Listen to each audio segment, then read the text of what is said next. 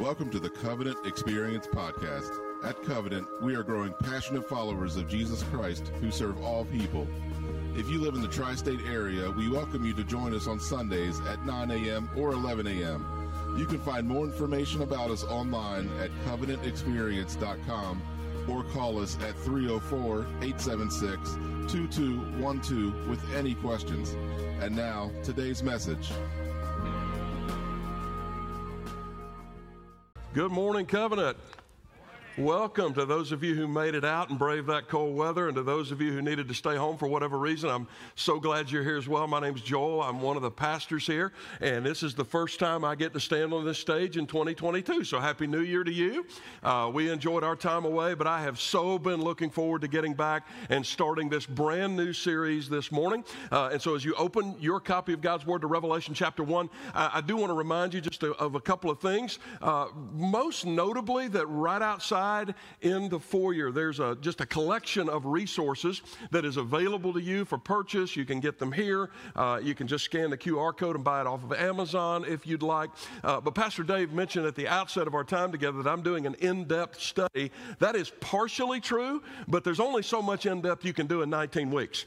Okay, especially of a book like this. And so as we move through this together, some of you may want to dive a little deeper. And so what you have outside in the foyer are the actual resources. There's at least 5 such resources that I have personally used in putting this series together that will help you make those deep dives. Most notably, I've encouraged your small group leaders to use Darrell Johnson's book, Discipleship on the Edge. I think it captures probably better than any of those other resources out there the practical implications of the book that we're going to be studying over the next 19 weeks. Let me also invite you, if you haven't already, to share this on social media. There is so much hope in this series, in this letter, and so much of it encapsulated just in this first chapter as we begin this. And so as we ended last year and began promoting this series, I started getting some questions. Why would you do Revelation, and why would you do it now? People have different views of Revelation that tend to, generally speaking, kind of cut along the lines of 2 different understandings. Some of you have been waiting on this since I got here in 2016. And you're like fork and knife and, yeah, let's do it. And it's probably because you got a little bit too much of a sugar high when it comes to prophecy. I'll deal with you later, all right? And some of the rest of you are like, I don't even want to touch this thing because there's so many kooks around it. And you're right, but it's still God's Word. And so why would I pick this book, and why would I do it now? And I've gotten questions like, Pastor, is there something on the horizon? Is there some globally huge thing about to happen? So let me get this cleared up just up front. My primary concern in consultation with our elders, turning to this part of Scripture at this moment, actually has very little to do with what's going on in the culture at large. It has everything to do with the church's reaction to it and interaction with it. It has everything to do with what's going on with us. And here's why I say that. I think everybody agrees, regardless of your perspective or who you think is right or wrong, that over the past couple of years, we've seen our culture shaken up in ways that has never happened before in our lifetimes. I don't know anybody alive right now who would say that the culture at large or the world as a whole has ever been through more trauma than it has been now, except for maybe just 1 or 2 people that are still alive who were witnessing as adults World War II. Most of us, this is it. And it's in those crucible moments where we find a number of things that get revealed about individuals, about churches, about institutions: character, strength, endurance, faithfulness. I mean, it's just a general truism, is it not? You never really learn anything about your own character or your own level of resilience or your own commitment or faithfulness to what you say we believe until you encounter adversity, until those beliefs are tested. But it's in those moments that a letter like Revelation becomes a mirror for you and me. And we look into that reflection and we start to see what we're made of. And so Revelation was written to reveal who our Lord is and simultaneously to reveal who we're made of. All right, let me say that again. Revelation was written to unveil who our Lord is, remind us of who He is in the middle of hard times, and simultaneously to reveal what we're really made of in that moment. Some of us are going to like what we see over the next 19 weeks. Some of us may not like it, but there's a challenge and kind of a loving push, if you will, by Jesus in the middle of this. A friend of mine put it this way a few months back, actually, just getting all sorts of claims now, as we see in culture, about attacks on Christianity and this sort of adversarial, culture-warring posture that too many prominent Christian leaders have encouraged us to take in this time and place. And he said this, and I said, that's it. That's exactly it. He said, Christianity is not under attack, but it is under review. And I said, there it is. He's exactly right. Your religious liberty is not, by and large, under attack, but it is under review. There's a God who loves us. He has called us together as the body of Christ. He's brought us together to fulfill a particular purpose, though. And he's allowed us to undergo some hardship. And he is watching how we respond. And he is looking to see if there's something beneath that nationwide, culture-wide, otherwise very thin, very consumeristic, very selfish, very me-first veneer of spirituality that is the easy, Americanized, Western version of Christianity. God is asking us in this moment, is there any real commitment to Jesus? Is there a real heart that longs for love of God and love of neighbor? And while that review is still processing, this is what I want to tell you. I believe with all my heart Covenant Church was built for a moment like this. I told you 6 years ago when I came here, one of the reasons I came, one was your mission, which we still have. I haven't changed that a bit. Growing passionate followers of Jesus Christ who serve all people. How in the world could you improve on that? That was one reason I came. The other reason I came was because I believed then, and I still believe now, that this particular body is a sleeping giant. And we're doing Revelation now in this time, in this place, because I think it's time for the giant to awaken. I think it's time to wake up. And God is watching how we respond. But the only way we rise to meet that moment is with a clear picture of who we serve. And there is not, brothers and sisters, a more clear picture anywhere else in Scripture than in the Apocalypse. It's why this book is such a blessing and a gift to God for us. So we're going to cover the first chapter today. And one of the things we're going to see in much greater detail in this first chapter is what will continue to be, in repeated cycles, summarized for us throughout the rest of the book. So there's a five-fold challenge that I want you to hear this morning. It comes in great detail out of chapter 1, and then again, we're going to see it recurring in cycles. The same sort of five-fold challenge is going to keep coming back at us and at us and at us as a mirror, as it were, that we need to look in to see what we're made of in light of the reminder we get in this book, all 22 chapters of who Jesus is. Here are the five. Number 1, there's a challenge here to see yourself as blessed by what is revealed. Verse 1, the revelation of Jesus Christ, which God gave him to show his servants the things that must soon take place. He made it known by sending his angel to his servant John, who bore witness to the word of God and to the testimony of Jesus Christ, even to all that he saw. Blessed is the one who reads aloud the words of this prophecy for the next 19 weeks. Consider yourself blessed. That's what the Holy Spirit-inspired author is saying here. And who keep what is written in it, for the time is near. So right from the start, we're told what this thing is. What is Revelation? It's three things, actually. Number 1, it's a letter. It's a letter of correspondence written by John describing a vision that he saw. It is written to 7 persecuted churches in Asia Minor. Verse 3 says, blessed are those who hear and read aloud. So this is intended communication back and forth between the apostle and these churches. Now that means this is a foundational principle for understanding what everything else means from this point forward. What it means to us must be whatever it meant to them. Okay? You ever read over somebody's shoulder while they were reading a letter to themselves? Okay? Imagine trying to read that letter as if it were initially written to you. You're not going to get a good outcome from that, are you? You're just not. And so this letter was written originally to them. We must determine what is it that John's trying to communicate to these churches. Then we're going to know what it needs to mean to us, because, conversely, it cannot mean to us what it did not mean to them. You get that? All right? So we've got to start with that principle. It cannot mean to us what it did not mean to them. You nor I get to infuse our own meaning into God's inspired word. Been a lot of that going around with regard to Revelation over about the last 100 years, and it's time for it to stop. Okay? That's not just stupid. That actually borders on the blasphemous. What did it mean to these churches? It's a letter. It is, secondly, a prophetic. It is apocalypse. Now, when we say apocalypse, don't let that word trigger you to those B-rated films you saw in the 1980s about Revelation, or to The Walking Dead, right? That's not, the word apocalypse simply means to reveal.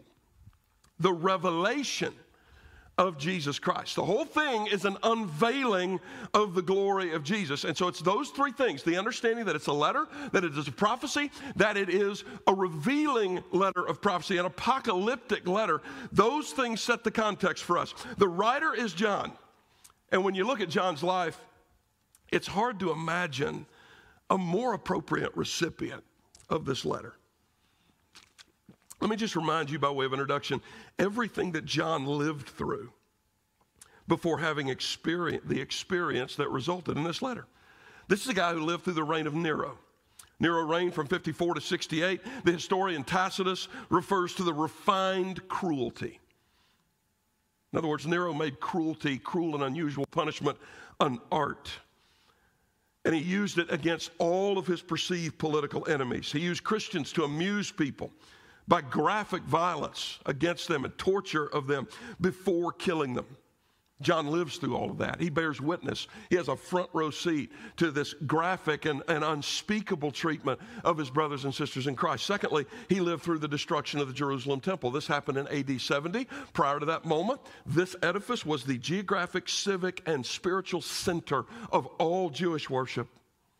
So he watches the centerpiece of all of that just wiped away, as Jesus prophesied, not one stone left upon another. By the way, also in AD 70 was the martyrdom of Paul, Peter, and Timothy.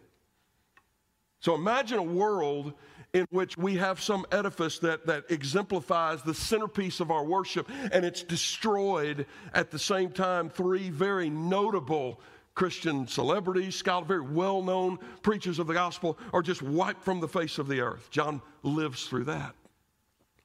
And then after enduring for another decade, he will endure the reign of Domitian.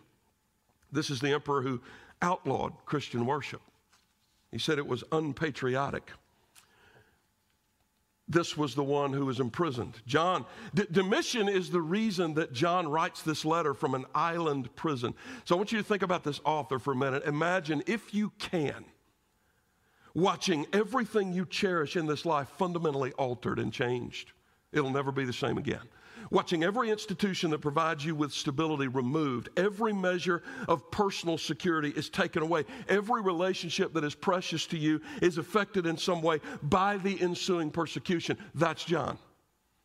That's the one who writes. And think about these 7 churches all experiencing exactly the same thing and wondering where their hope is going to come from. And then they receive a letter that opens with these words: the revelation of Jesus Christ. That's what this is all about. This is the revelation. When this man and these churches are at their lowest, God sends his messenger to this political prisoner for the purpose of pulling back the veil between this physical world and the spiritual powers that play behind the curtain, so that he and they and 2,000 years later, you and I could be reminded of what's really going on and have encouragement no matter what's going on in our lives. This is what the book does.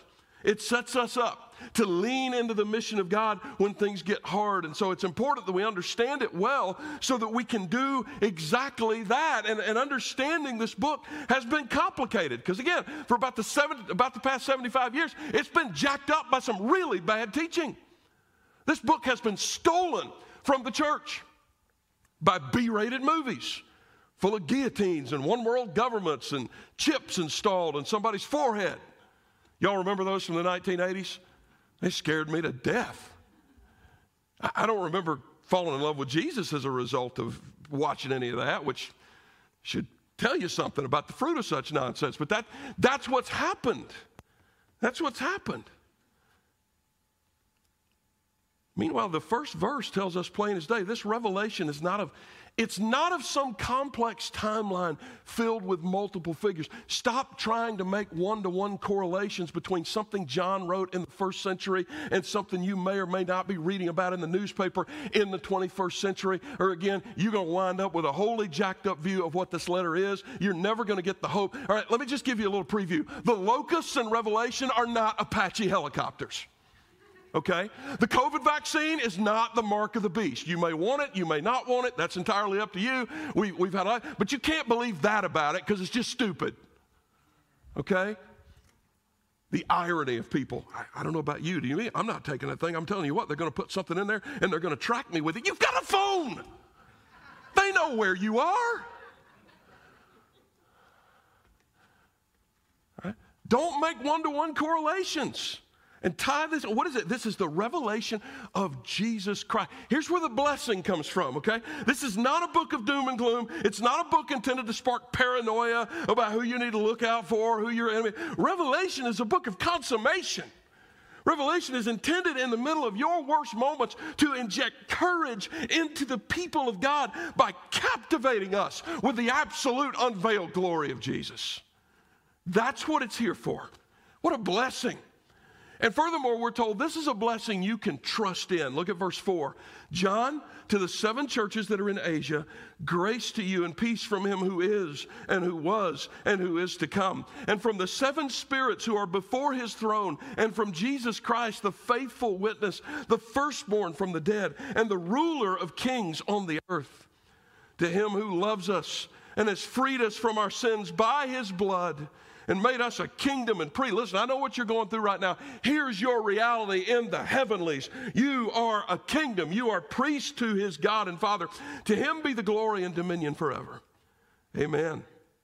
Behold, he is coming with the clouds, and every eye will see him, even those who pierced him. And all the tribes of the earth will wail on account of him. Even so, amen. I am the Alpha and the Omega, says the Lord God, who was and who is to come, the Almighty.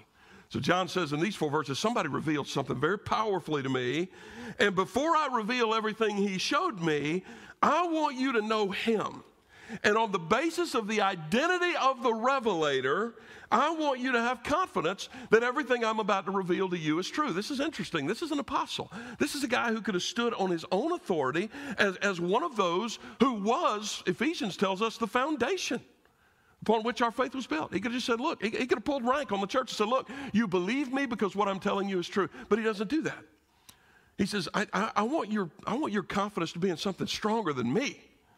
I want it to be in the one that I describe in these 4 verses. So this vision that I had is grounded in an authority. That teaches us that visions, though they can and often are legitimate things that people experience, are not an authority source.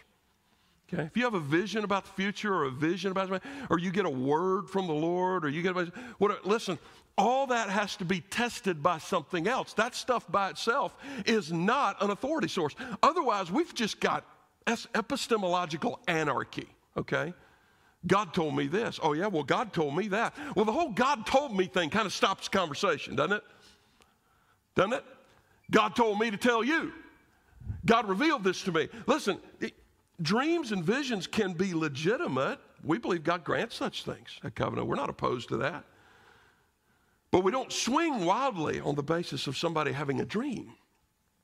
We handle those things carefully, and they're subjected to Scripture. Because sometimes God told me, God revealed to me, doesn't mean that God did any such thing to you. Sometimes God told me, God revealed to me means, dude, you stayed up way too late last night. You got to quit eating pepperoni rolls at 11 o'clock because you ain't in your 20s anymore. Sometimes that's what it means. Okay? So how do you determine what's legitimate and what's not? Well, we get a clue here. Even the apostle who has the right to pull rank, the one who has rights you and I don't have to say, God told me to tell you. He doesn't assume credibility merely because he had a vision. Just like every faithful messenger before him, he grounds the validity of this experience in the person and work of Jesus and in the history of Jesus' work. I know he's going to come again, John says, because he's Alpha and Omega, who was, who is to come. He's the ruler of all the kings of the earth. Domitian may not realize it now, but he is Jesus' subject. And so as every other king and every other president and every other emperor that ever has or ever will live, God is sovereign over it all. And behind the curtain he has pulled back from me. I see him victorious, and I know that it's true, and I can trust it, and you can trust it, not merely because I had a vision, but because about 60 years ago, guys, I personally watched this man predict his own death and resurrection, and then he pulled it off. That's how I can have confidence in this. He's the firstborn from the dead. And because of all this, I believe him when he says he's coming back. I believe him when he says he loves me. He is a faithful witness. In the midst of everything that the world has thrown at us collectively, at you individually, your hope and your trust in God does not come from how you feel. It comes from what you know to be true. And what you and I know to be true is never defined for us by what's going on in this moment or the next moment. It was defined for us 2 millennia ago when a dead man rose from me. I get all kinds of apologetic questions sometimes from people who, they still have questions about Christian faith. And well, I want to, Jesus, boy, this sounds great. I really want to follow him, but I'm not too sure about this whole age of the earth thing, and I'm not really too sure about it. And I just kind of cancel my, look, we can get to all that later, all right? That's not how you come to faith in Jesus. Here's what I want you to consider. I want you to consider that 2 millennia ago, something happened that turned cowards into people willing to die for what they believed. And I think you and I both need to answer what we think that was. I believe it was the bodily resurrection of Jesus. Folks, that's where faith comes from. That's where it comes from. That's where your identity comes from. That's where your trust comes from. Because I live, you will live also. Do you believe it? Do you not believe it? Our hope comes from what we know is true. And so the blessing of revelation is it gives us further grounds for trust in the Lord Jesus, and then that's going to help us persevere. Look at verse 9. I, John, your brother and partner in the tribulation and the kingdom and the patient endurance that are in Jesus, was on the island called Patmos, on account of the word of God and the testimony of Jesus. I was in the Spirit on the Lord's day, and I heard behind me a voice like a trumpet saying, write what you see in a book and send it to the 7 churches, to Ephesus and to Smyrna and to Pergamum and to Thyatira and to Sardis and to Philadelphia and to Laodicea. John identifies himself, I think it's so touching here, first of all, as a partner and companion in their tribulation. Just so y'all know, I ain't writing from no ivory tower. I'm writing from jail. I've got some street cred here. I'm not just speaking from on high. I'm in the middle of this with you. We're in this together. You know what that teaches? Understanding comes, at least in part, from shared suffering. This is why it is foolish to jump ship on a church when times get hard. Because the learning's just starting. The lessons are just beginning. One of the reasons I've waited till now, I think, to spend a lot of time in this book is because it is difficult to impossible to understand what's being written here unless you have truly suffered. People who have suffered greater than me, I think in many ways might understand it better than me. Courage comes from your view of the kingdom of God in the midst of suffering. And we'll see this king and kingdom a lot more clearly over the next 19 weeks. If we understand a couple of things, just literature 101, okay? Number one, remember as we move through this book, it is not written in chronological order, okay? History books are written, right? An American history book, you start at 1776, you move all the way forward. But every once in a while, you have to backtrack and show how, for example, maybe how something that happened in 1877 would later affect something that happened in 1968. Might want to Google that one when you get home. I don't have time to get into it, right? But somehow, some history is told chronologically. Revelation is not history. Revelation is not put in chronological order. I'll give you one example. When we get to chapter 12, which, by the way, is my favorite part of this book, there's a war in heaven. There's a dragon. There's a pregnant woman. There's a child. I'll just kind of give you sort of fast forward to the end here, give you the meaning of that. This is the first Christmas. This is Christmas morning. John 7 chapters into the meat of these visions, from chapter 4 all the way to chapter 11, and then all of a sudden he goes back 90 years. All right? So understanding where he's at and what he's describing, all that's determined by the Holy Spirit through the pen of John, not us. We got to understand that. It's not, you start reading this as if it's, well, this happens and then this is going to happen and this is going to happen. You end up with all kinds of jacked up understandings. The question for Revelation is not what happens next. The question is, what does John see next? Okay? Book's not in chronological order. Secondly, this book is not concerned with historical minutia. Okay? You and I, understandably, are concerned about things you read in the Wall Street Journal or the Washington Post yesterday. Revelation is not. It has a singular focus, the kingdom and its king. Now, can it teach you how to live in light of what you read in yesterday's paper? Of course it can. Of course it can. But the singular focus is not, again, these one-to-one correlations, and it is that focus on the kingdom and king that's going to help us persevere, because it reminds us that no matter what's going on down here, there's no panic in the Godhead. Let me say that again. Some of you really, that needs to hit home with you. No matter what's going on down here, there has never been, there never will be any panic in the Godhead. How does that affect your attitude? How does that affect your disposition? How does that affect your conversation? How does that affect you, how you relate to people that you love? How you relate to people you're not that crazy about? If what was going on in a lot of Christian conversations was truly reflective of what was going on in the Godhead, we might think God was in a panic.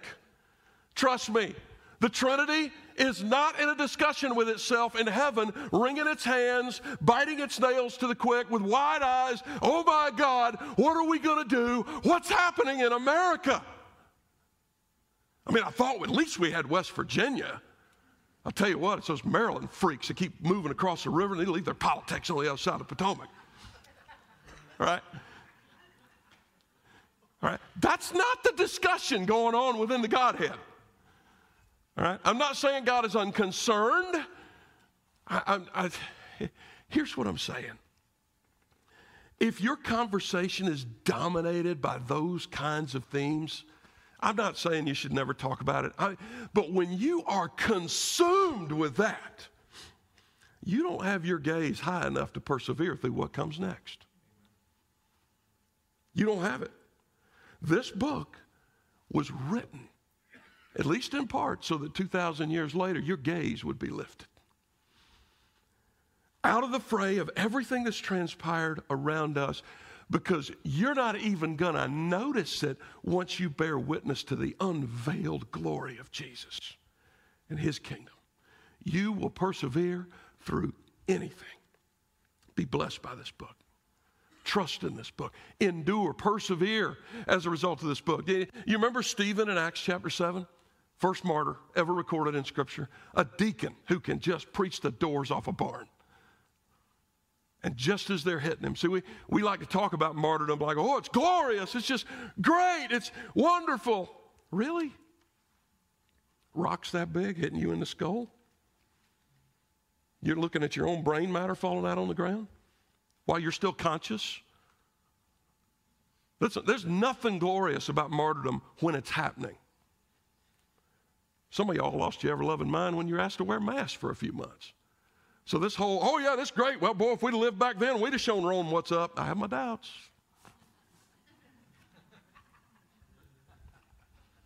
Y'all believe I love you, right? Yeah, I love you, okay? What pushes Stephen through? Do you remember?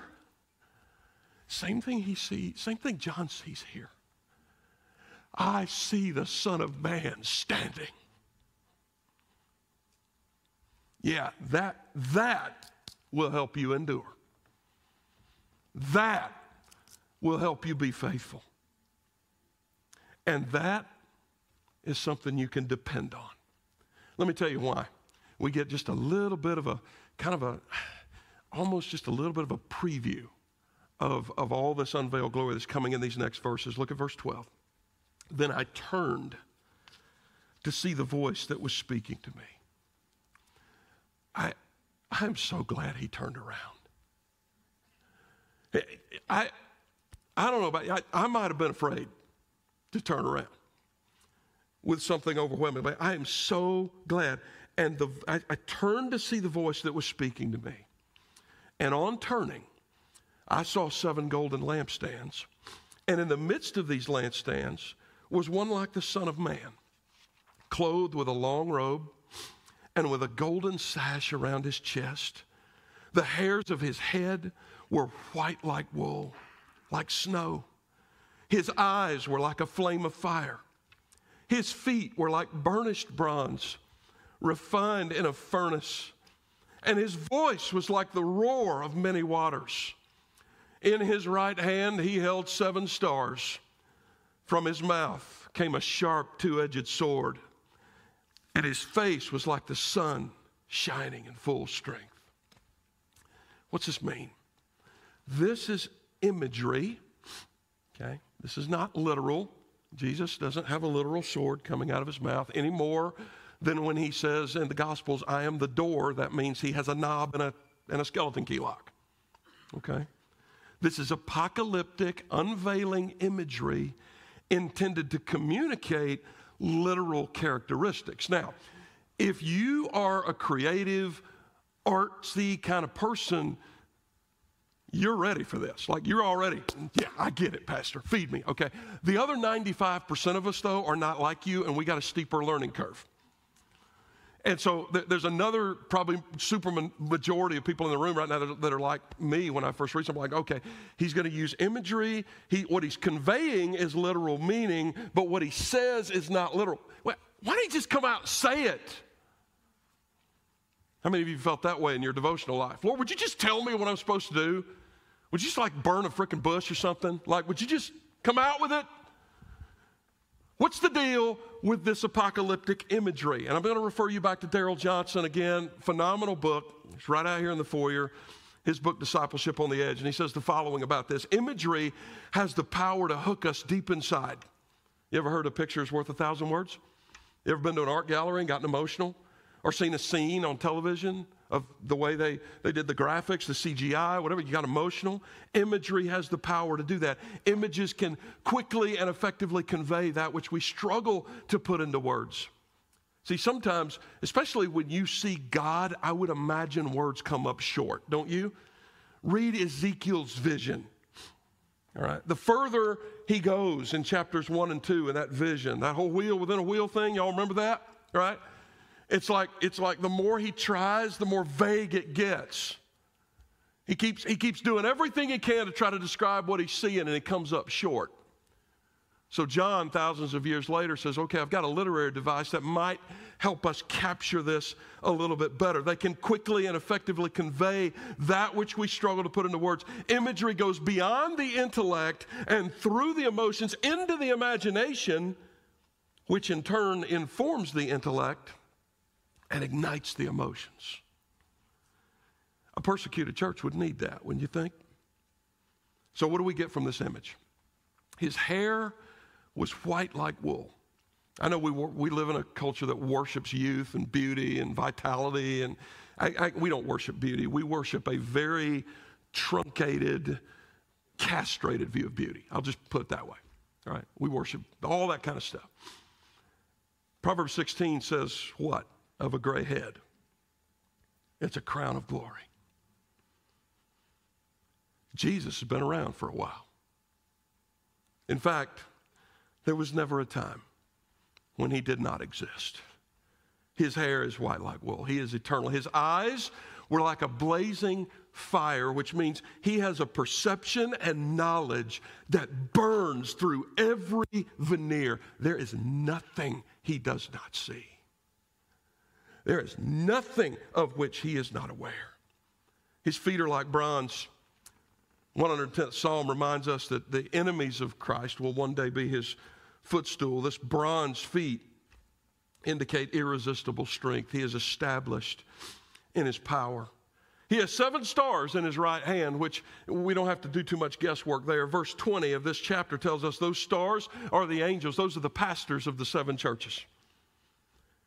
Jesus is saying with that vision, I'm not just with you, I hold you.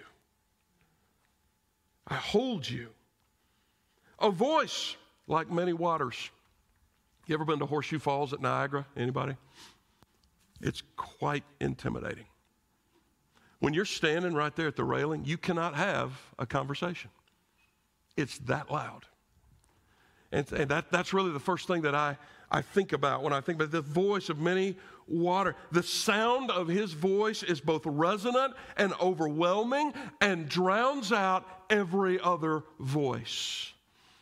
Listen, brothers and sisters, if you're misdirected as to how you need to conduct yourself or the disposition you need to have at this time and place, if later on in this series you're holding up the mirror of revelation to your life and it doesn't quite match, it ain't because God's not speaking. He is speaking in such a way as to be unavoidable to your ears. You ain't listening.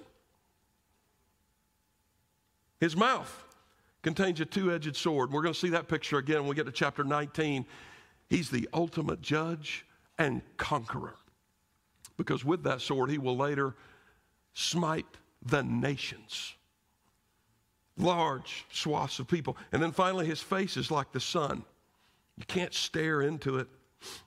This is the awesome description of the Son of Man. That's a phrase used repeatedly in Scripture to describe the second person of the Trinity. It was Jesus' favorite description of himself when he was on earth. We see it all the way back in Daniel chapter 7. The first vision that he has there is one like the Son of Man, and that vision was given to Daniel during the Babylonian exile. John, 60 years earlier, before this moment, had witnessed some semblance of it in the Transfiguration in Matthew chapter 17, and here it is again, revealed to tired, discouraged, hated Christians, someone more awe-inspiring than any Caesar. And he hasn't changed. And he's still here. That's your hope in mind. He's still here. So let's remember once again what's happening. Suffering churches facing unspeakable hardship. Okay, we know nothing of what they suffered. We just don't. But don't you imagine that they wondered if it was worth it? I imagine they did. Because even though I've never experienced anything like what these people in history experienced, I have in my adult life wondered, is it worth it? Should I keep going? Should I continue to obey? Should I keep doing it? And into that environment comes this letter revealing the truth behind it all and revealing the Lord of truth who's going to guide them. And his mere description here screams to these churches and to us 2,000 years later, he can be depended on. Yeah, none of us have been through anything like this, but it would be pastorally insensitive of me if I didn't recognize that many of us have felt what they have felt. Discouraged, defeated,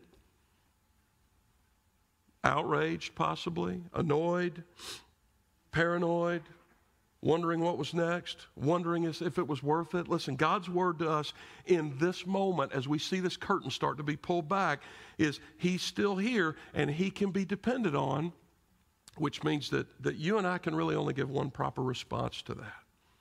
And that is to worship the one who is revealed. It is to follow after the pattern that we see in the apostle in verse 17. When I saw him, I fell at his feet as though dead. But he laid his right hand on me, saying, fear not, I am the first and the last. I am the living. I'm the first and the last, by the way, is more, that's not just rhetoric.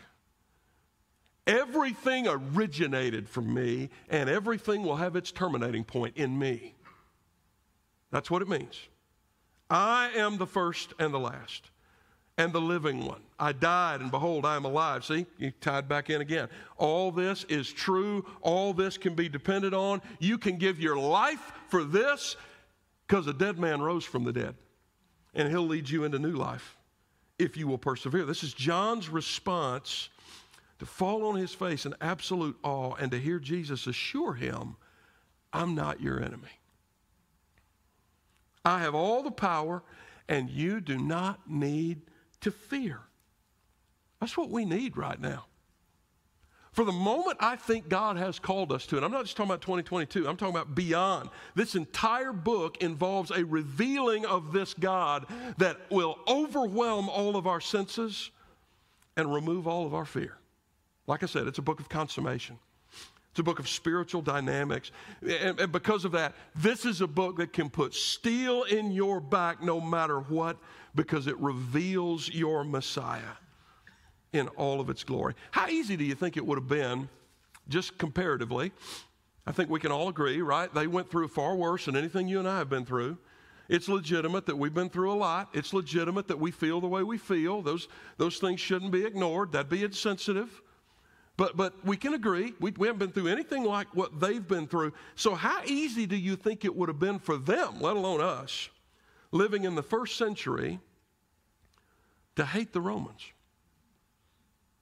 To pull the trigger on isolation and physical separation? To look at everything around them and conclude the world is coming apart and everything is against me and I have enemies everywhere and I need to lock and load and fight and stock up on ammo and canned goods. I'm convinced that was the enemy's strategy. Constantly trying to deceive and distract them, getting them to think the battle is right here. We need the book of Revelation, not so we can identify our earthly enemy. Listen, we already know who that is. And it's not your neighbor. We need it to see Jesus. We need it to understand the spiritual dynamics behind the veil so that we can be faithful, so that we can see what the first century church saw, so that our faithfulness will match theirs. And then there's something we'll see, maybe not even in this life. Okay? Are you willing to give up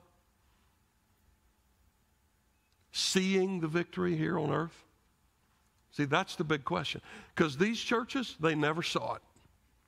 They never, ever saw the fruit of their labor. Didn't see it. They saw people come to Christ. But by the time these people died, the mission was still in power. Christianity was still persecuted. Things were not getting better. They were getting worse. You know why they were able to do what they were able to do? Because they were willing, on the basis of a resurrected Lord, to exchange a culture war for kingdom advance. You can't do both.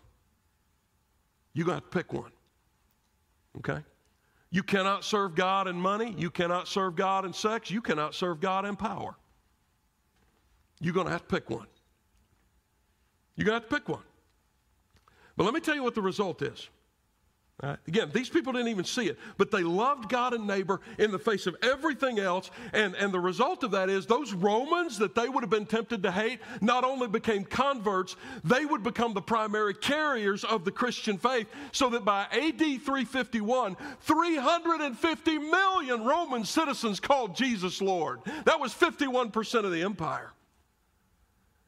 Because the church 2 centuries earlier refused to see them as adversaries, and they kept loving God and neighbor in the face of everything that culture was throwing at them. Let me tell you why that's important right now.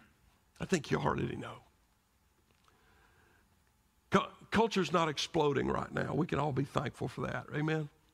We're not where we were a year ago. We're not where we were 18 months ago. I'm so very thankful for that. It's like so many of you, I am so incredibly tired.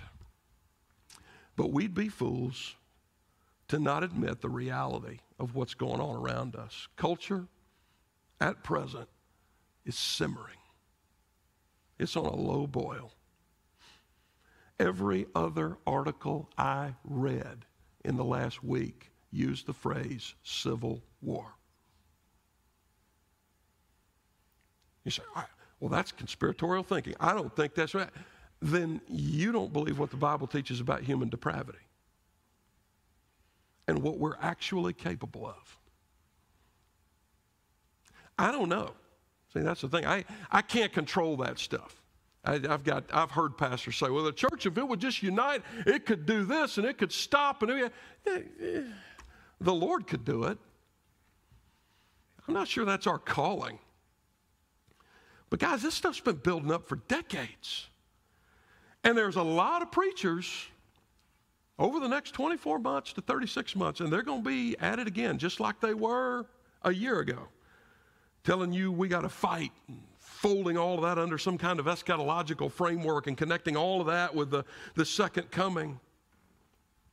I had that to deal with here about a year ago. It's kind of interesting. I had people that got really upset with me. I'm not angry with them. I love them, but it was funny because they were like, you're not listening to the prophets. And they were talking about these YouTube idiots that were predicting all this stuff. And you know what? Not a blessed thing they predicted happened. Not a blessed thing. And you're still going to listen to that?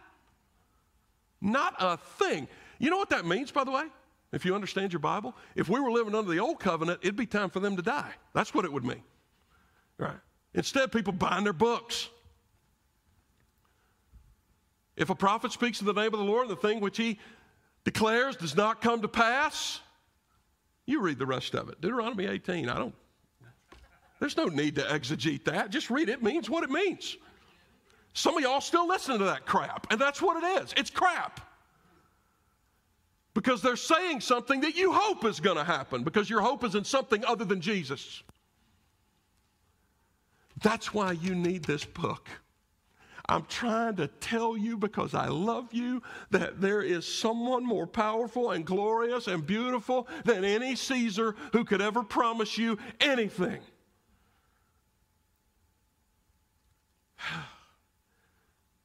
You can adopt that thing. Like I say, a lot of preachers will. The most generous description I can give of that is to tell you it is a constipated way of viewing the kingdom of God. It just is. And if the ancient Christians had taken that posture, it is likely you and I wouldn't be here right now. We wouldn't. But there is something more profound going down if we will, over these next 19 weeks, dare to look behind the veil.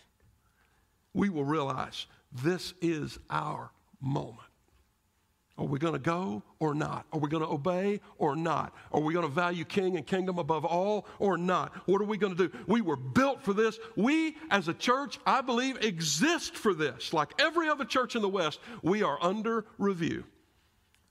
He says, I've got you. Remember, he holds the 7 stars in his hands. We're going to see that next week as he speaks to the churches. Yeah, I've got you. I've got you. And I can do what I want to with you. So watch yourself. Watch yourself, lest I have to extinguish you. Jesus is watching. Here's the good news, guys. Everything we need to claim the victory he offers is found right here in every ounce of its unveiled glory. Let's pray together. Lord, thank you that 2 millennia ago, you write words that, though not written directly to us, are still as sharp as a scalpel, piercing to the very separation of bone and marrow, because you love us. Father, you love these men and women. You love these boys and girls. You love these youth that are coming back, even as I speak now from a weekend away. And you have glorious purpose for us. Lord, may the next weeks, beginning with what we have read about your glorious presence and eternality and reliability and truth, Lord, may those things lift our gaze. May we have an ultimate hope. May we truly have a substance in things that we hope for. May we look to the evidence here in your word of things we do not yet see. And Lord, make us victorious in all of that. Father, if there are people here who don't know you, Lord, may today be the day that they recognize you are the judge of all history. And that there is a way today, through turning from their sin and putting their faith in you, that they can hear from you the same thing your servant John heard from you. Your right hand on their shoulder, I am not your enemy. Fear not. But Lord, without you, there is every reason to fear. And so may we run to you. May we be found faithful. And may these next few weeks build within us a steel in our backs and a solid shield around our souls that is impenetrable by our enemy. May we move forward in the very power and might of the resurrection. I pray it in Jesus' name. Amen.